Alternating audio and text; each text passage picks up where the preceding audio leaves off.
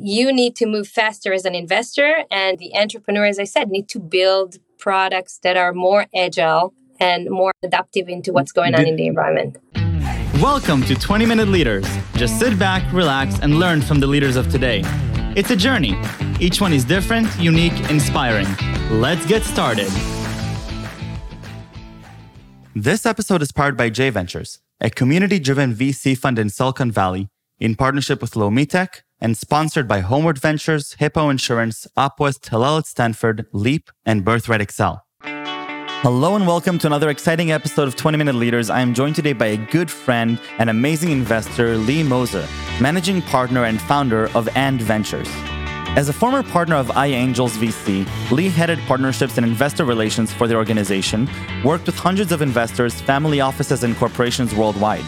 Prior to that, Lee was chief of staff to the Israeli ambassador Michael Oren in Washington, D.C., and a senior consultant to BlackRock. Lee holds a bachelor's degree from Tel Aviv University and an MBA from Kellogg Northwestern. Lee Moser, welcome to 20-Minute Leaders. How are you? Hey, Michael. Great. Happy to be here. Very happy that you're here. And Ventures, I love what you guys are doing. I'm a big fan and a big friend. And more importantly, at this point, I'm excited to hear about your journey, your personal journey, how you've come to be an investor in the VC world, previously iAngels, now And Ventures. But before that, chief of staff to Michael Oren, Israel's ambassador to the United Nations. And you know, the journey is non-trivial. A lot of lessons that I'm excited that you'll share with me, hopefully, and you know, finish this conversation with a bigger sense of understanding of what are the different journeys that people are undertaking, how does that impact their lives and their values and understandings. And so I've talked enough. Lee, walk me a little bit through your own experience. First, how do you even get to be chief of staff to the Israeli ambassador? Wow. Okay. So everything that we do in life is basically our network. And I really believe in that. The connection you have in people, what you do in people, and the history that you share with people. I finished my degree in political science, history and Italian. I always wanted to work at the embassy. And then I opened a newsletter, the newspaper as kind of my last lesson in the university. And I see that Michael Oren became the ambassador. I knew his son, Yoav, which is a great person, has his startup himself. And I called him. I was like, listen, how do I get to the embassy? And he was like, you are applying to the Ministry of Foreign Affairs. I said, no, I want to talk to your dad. Make long story short, I did connect with Michael Oren, and I did apply to the Ministry of Foreign Affairs. And after 4 or 5 months of everything, I got accepted to the job. So that's how I got there. Now, what was the initial, motivation that you had that led you to and say, I want to move to the United States. I want to be a part of this delegation. I always liked politics. Mm-hmm. Always find it fascinating. And I think the heart of the international relationship of Israel is in the U.S. So being in D.C. With a quite challenge time between Obama and Netanyahu was a place I wanted to be. I wanted to learn. And it was a dream for a long time. It was a dream. Like since I remember myself, I wanted to be in the foreign ministry. So very, very cool. Now, the day-to-day of a chief of staff, I know what a chief of staff does to, a CEO or a president of a company, but what does a chief of staff do in diplomacy world? So it's a combination, I would say, of politics, advisory, public affairs. Mm-hmm. It's like the embassy in DC, it's like a little government. So you have the Ministry of Foreign Affairs, Ministry of Defense, Finance, Congress, whatever.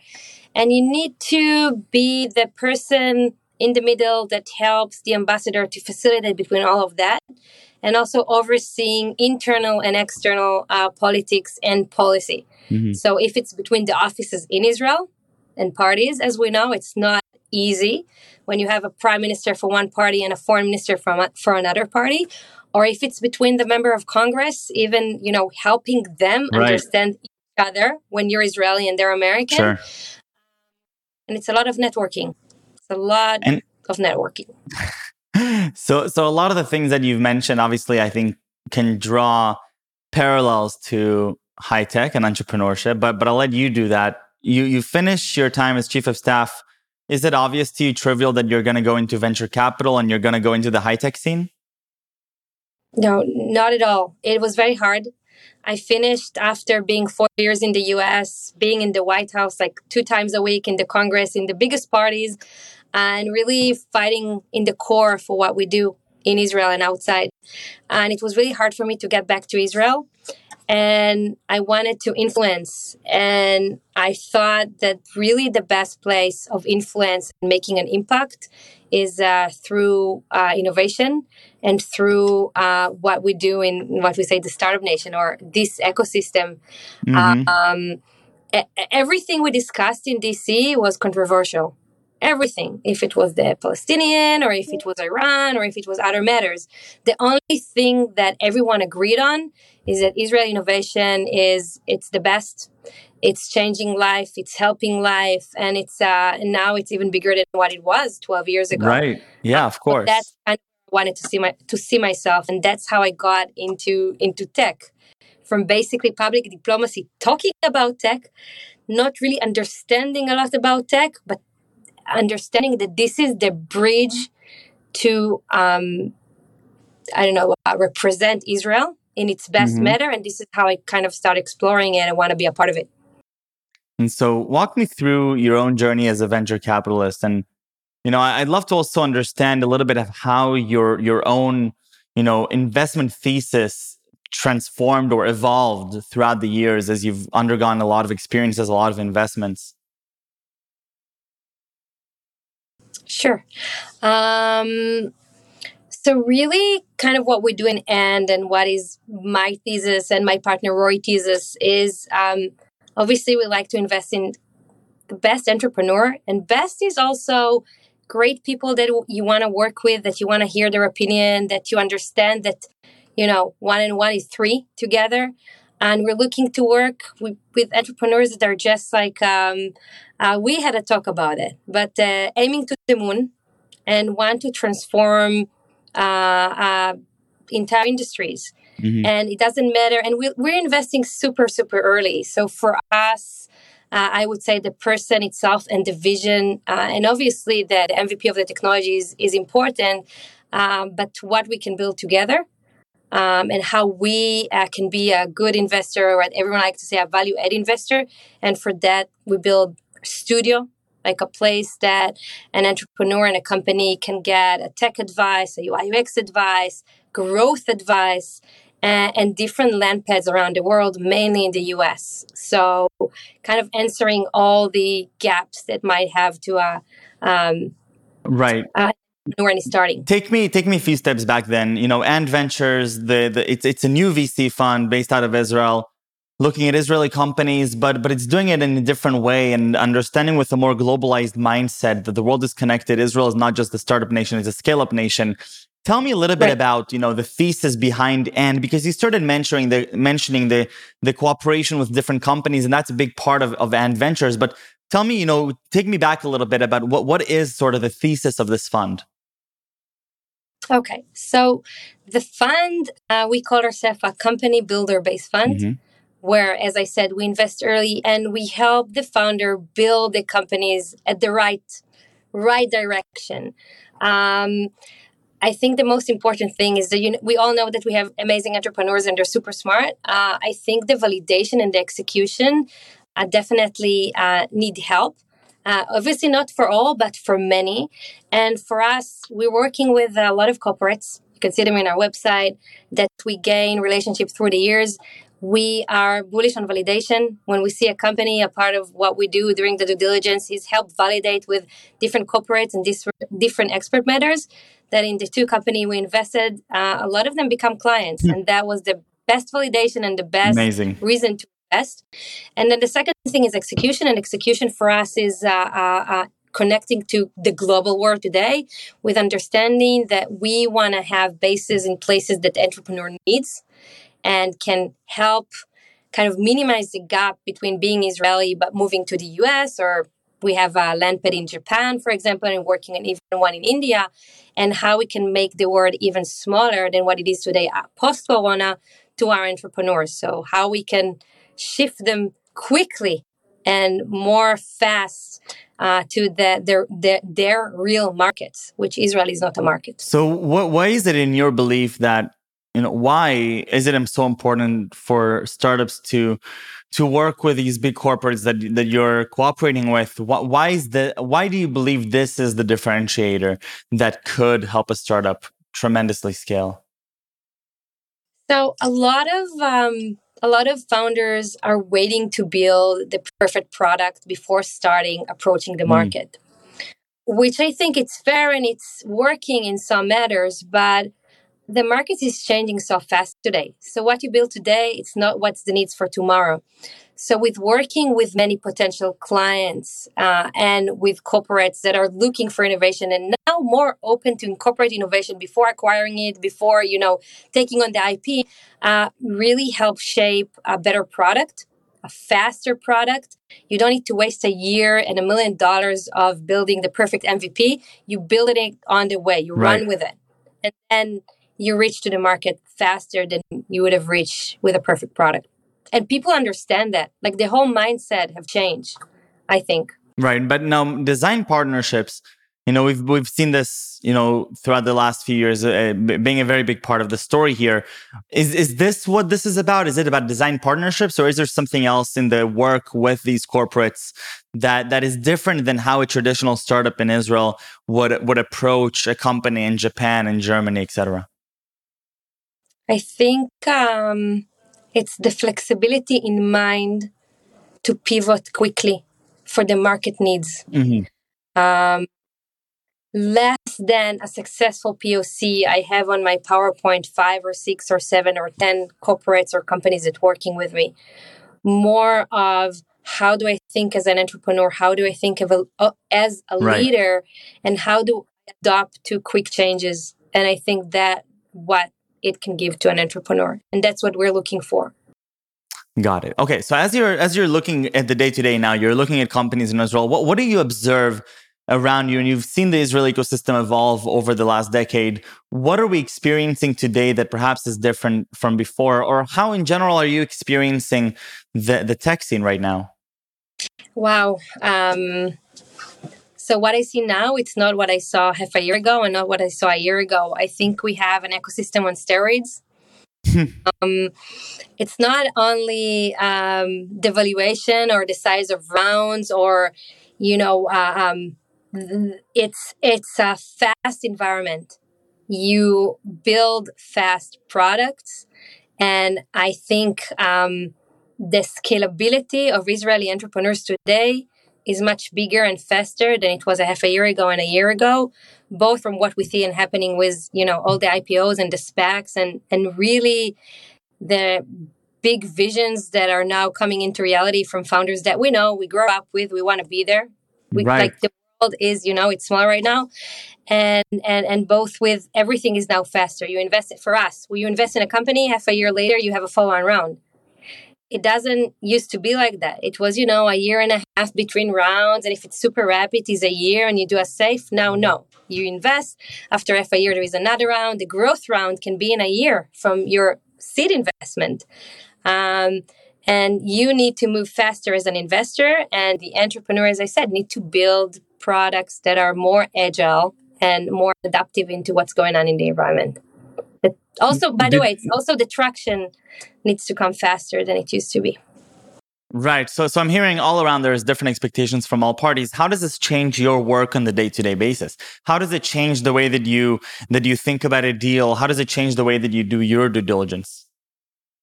So I think also here, you need to be faster than you used to be. You cannot take your time to do a 3 months due diligence on a company. By the way, that's why we have our studio that companies, even before investment can come and work with us and validate their product, and we work together and we just get to know each other, and then we can invest or they can choose us to invest.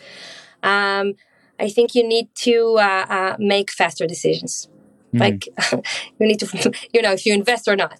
You can't really take your time in that kind of atmosphere. Does that mean that natively we might be making, or intuitively we might be making, worse decisions than perhaps 5-10 years ago? Or what is the compromise of this versus what are the upsides of this? Yeah, there is a compromise. First of all, you're going to lose deals, Right. good deals.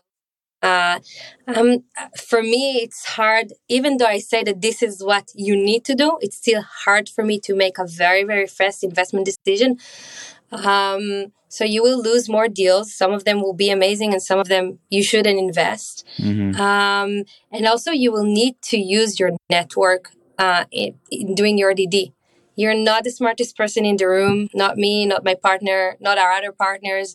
We want to use people that work with us and work with us in the past and our industry expert to validate the company and then aggregate it into our investment memo and what we think, all the information we think we need to have. Right. And we definitely need to use a lot of expert to kind of combine the minds of doing the due diligence. And in your own mind, where are we headed right now? So we've seen this dramatic shift in the last 5 to 10 years. What's, with Ant Ventures, a new fund, you're going to be there for a while. What's going to happen in the next 5 to 10 years, do you think? I think we're going to see, I think this period probably going to last for, and again, I'm not, I don't know, but I think what we see today will stop eventually. I'm talking about maybe we'll say like a little bit of higher valuation that are not attached really to the revenue and the potential profit of the companies. And I think that the companies that are building a true deep technology will and raise the right round right now, the big rounds will be there to last. Okay. So it's time to raise money. If you can raise the money and raise the rounds that you think you should have to be able to have the capital in the following years, because I do think it's a little bit of a bubble. Right. That will explode soon. Got it. So obviously, I think that's an advice that I've been hearing from a lot of people, and I think it's a question of time. And I think it's a very, very interesting time to be an investor, an entrepreneur, anybody in the field. Lee, take me back a little bit to your own, childhood and journey, and what really sparked your curiosity? You mentioned that you were really into politics and diplomacy back before you were chief of staff. Now you're into the tech scene, entrepreneurship and innovation. Growing up, what were you really curious about? Wow, so many things. I would say I was always curious about kind of breaking the glass ceiling. I always like to take myself one step forward and try to do things that it will be hard for me or that I wouldn't do. I did go with my passion when I studied history and political science because I did find politics interesting for a long, long time. I was a tour guide for many 18 to 26. So standing in front of an audience, by the way, a lot of my investors met me 15 or 16 or 18 years ago when I was their tour when they came with their families. So I think it gave me confidence, a sense of roots, where I'm from, what I want to do, what was here in the past. You're looking at, even just looking at Israel, 3,000 years ago, 2,000 years ago, the fragilence of being here, and that you need to really try and live the best and do the best for the time that you're here, I think reflected me and influenced me a lot. So I hope it answered the question, because it was, I'm super curious. So many, many things. And I can only assume that this curiosity then translates, immediately into your work today as you're meeting different companies on a daily basis and working on different verticals.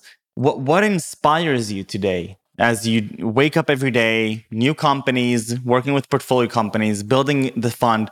Where do you gain your inspiration from? From a few places. I would say my family inspires me a lot, of how I want this world to be for my girls, and my partners. I have great partners. My co-partner Roy inspires me every day, and the founders that we work with, definitely. Even the one that we're not investing with. It's every day is to meet, 5 or 6 founders and their great idea and their great vision and the ability to help. And more than that, the ability to learn. So I find a home to my curiosity in tech, which is I great. love it. And if you had to choose a few words to describe yourself, or if I were to ask Roy, what would he choose to describe Lee? What would they be? Okay, he would say I'm fun. I'm brave. And I would say a leader. Like now I can say it after many years. So I think that's how I will describe myself. Or hopefully other will describe me than me describing myself. Lee, toda rabba. Thank you very, very much. This was wonderful. I loved hearing your journey, and best of luck with Ant Ventures. I look forward to co-investing together and seeing some amazing, amazing stories come out of this Scale Up Nation. And thank you very much for everything. Take care. Thank you, Mike. Of course.